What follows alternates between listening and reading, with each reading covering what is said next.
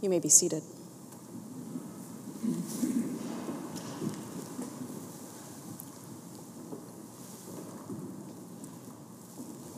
Do this in remembrance of me. If those words sound familiar, it's because we say them at every Eucharist. But tonight we learn them afresh on Maundy Thursday, the day we celebrate the institution of the Lord's Supper. So since you hear it every week, what does Jesus mean when he asks us to remember him in this way? Perhaps we could start our guess with how we commonly envision memory.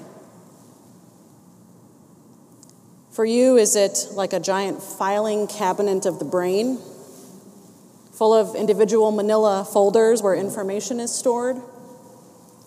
Maybe if you're of a younger generation, a computer hard drive with huge storage capacity, lightning speed.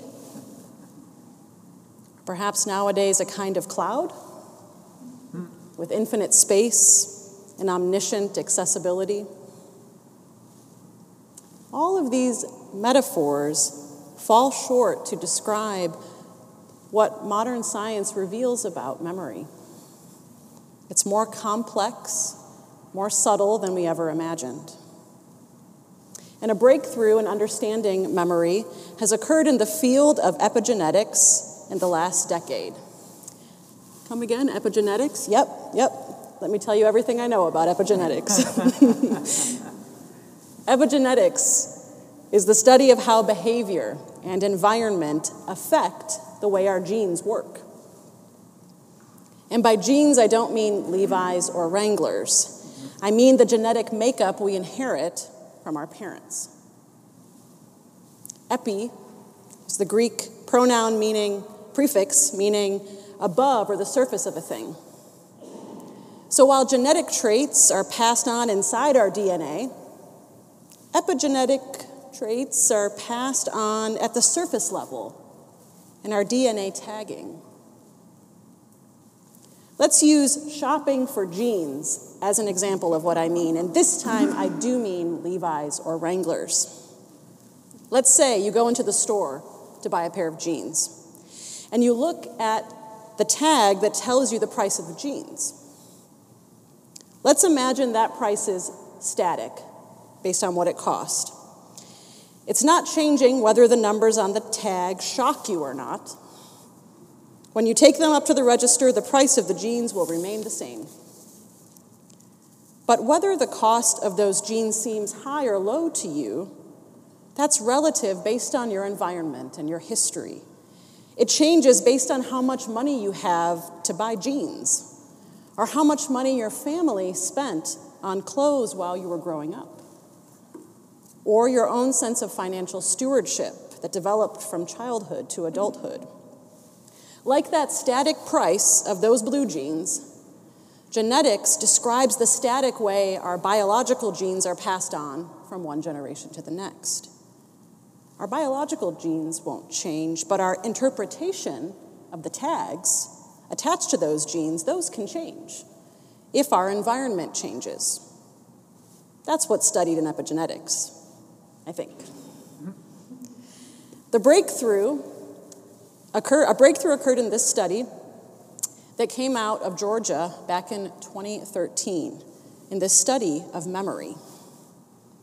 A neurobiologist and a psychiatrist at Emory University became interested in epigenetic research after working with people who were poor, and they were living in a disenfranchised part of the city.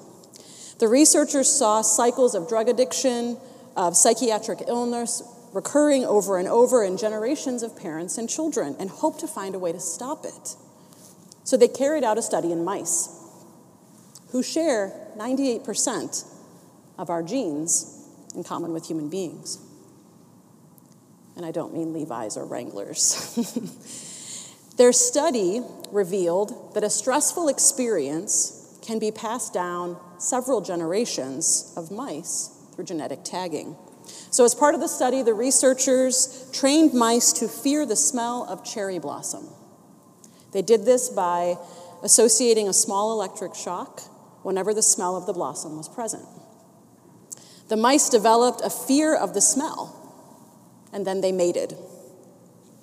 The very first time the offspring of the mice smelled the cherry blossom, they showed the same fearful response of the odor that their parents had had, though the offspring had never received an electric shock.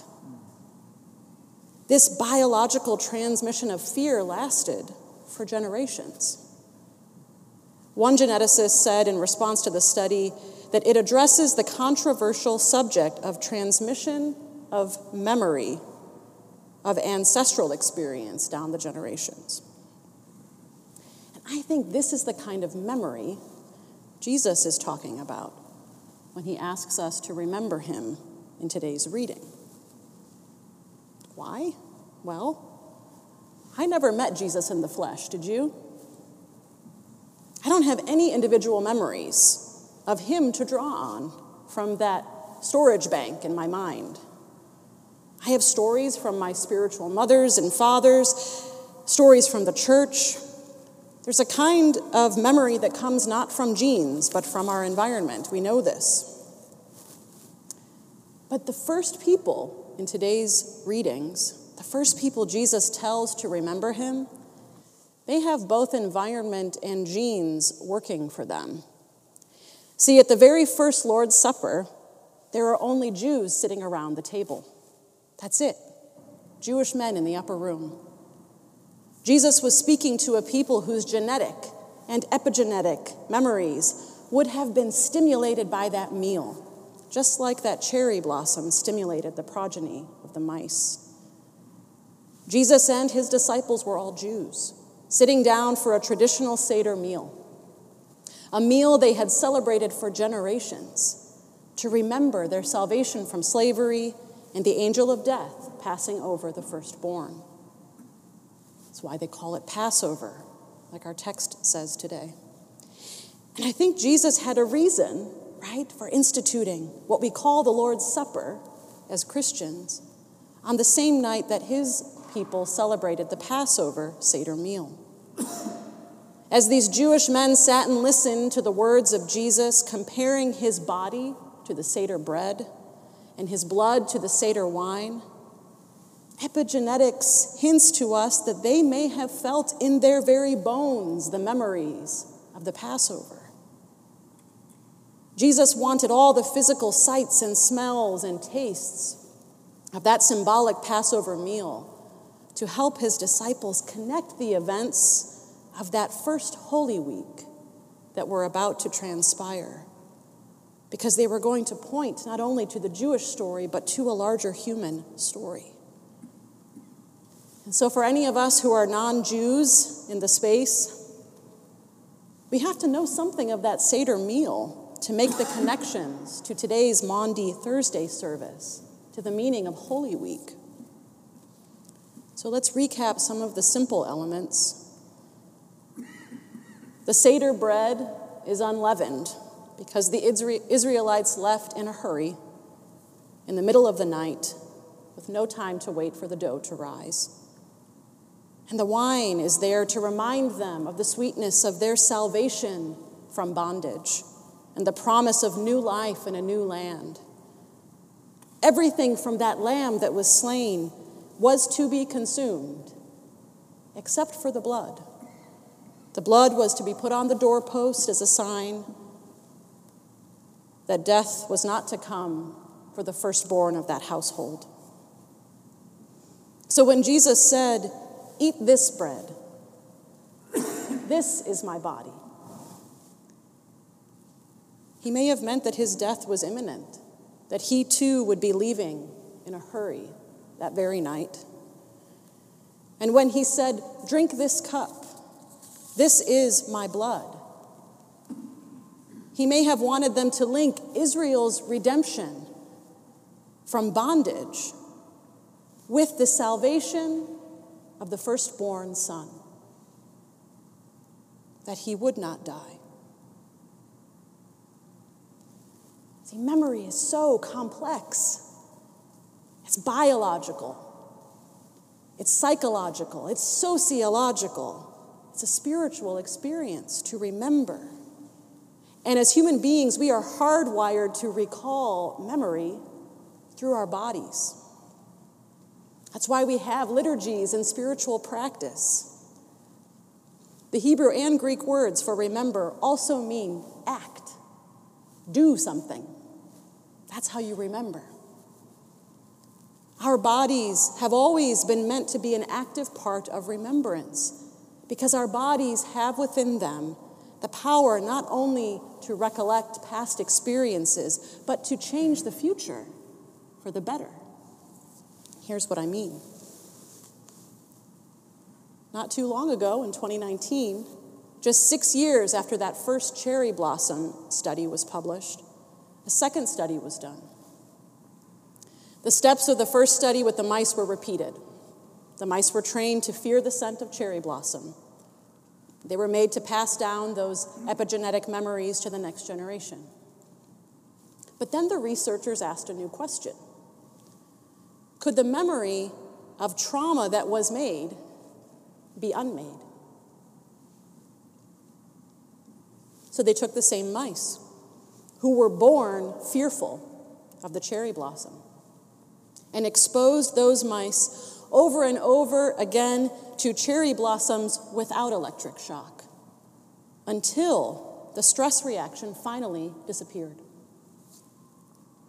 Once there were no signs of stress associated with the scent, those mice mated, and the traumatic effects of the offspring had been undone. The stress traits were not passed on to the next generation. Their experience had changed them biologically. One generation's healing removed the genetic tags from all the generations thereafter. I don't know if the researchers in those studies knew this, but there is a spiritual meaning for cherry blossoms. It's from Eastern spirituality, particularly Japanese spirituality. Cherry blossom symbolizes birth and death, violence and beauty. In the West, it's the first sign of spring, the cherry blossoms popping up on the street corners. It's the time when new life bursts forth from what was dormant and dead. Jesus' invitation in today's text to remember his death may sound kind of strange at first. Why create the memory of wounded flesh and shed blood if none of us were ever there to see such a violent death occur in the first place? Why relive the trauma and pass on that experience from generation to generation? Why do this in remembrance of him? I think the answer might have something to do with epigenetics. Jesus knows we have within our own bodies the capacity to pass on wounds, but also to heal from them and to heal those who come after us. So I wonder if he invites us into the wounds of his particular story, the Jewish story, imprinted on his particular Jewish body, to remind us that our particular wounds, our particular traumas can be healed. And to remember that because his body was not only a Jewish body, but also made up of whatever the DNA of God is made of, that healing isn't just for Jews, but for all God's children. To the rich symbolism within Jewish practice, Jesus hopes we can connect our own human stories, not leaving them at the stories of trauma and stress, but the stories of healing. That mouse in the second study, born into a body full of generations of fear and death, was able to change the genetic tags for all the mice that came after him. And by the end of this Holy Week, Jesus shows us that the changes in his body will heal all who are born through him for generations to come. So when Jesus asks us to do all this in remembrance of him, I think it's not unlike the symbolism of the cherry blossom. death and birth, violence and beauty, coming from the same thing. I think it's his way of promising us that what we once thought was only a sign of our own death may one day actually be to us a sign of new life.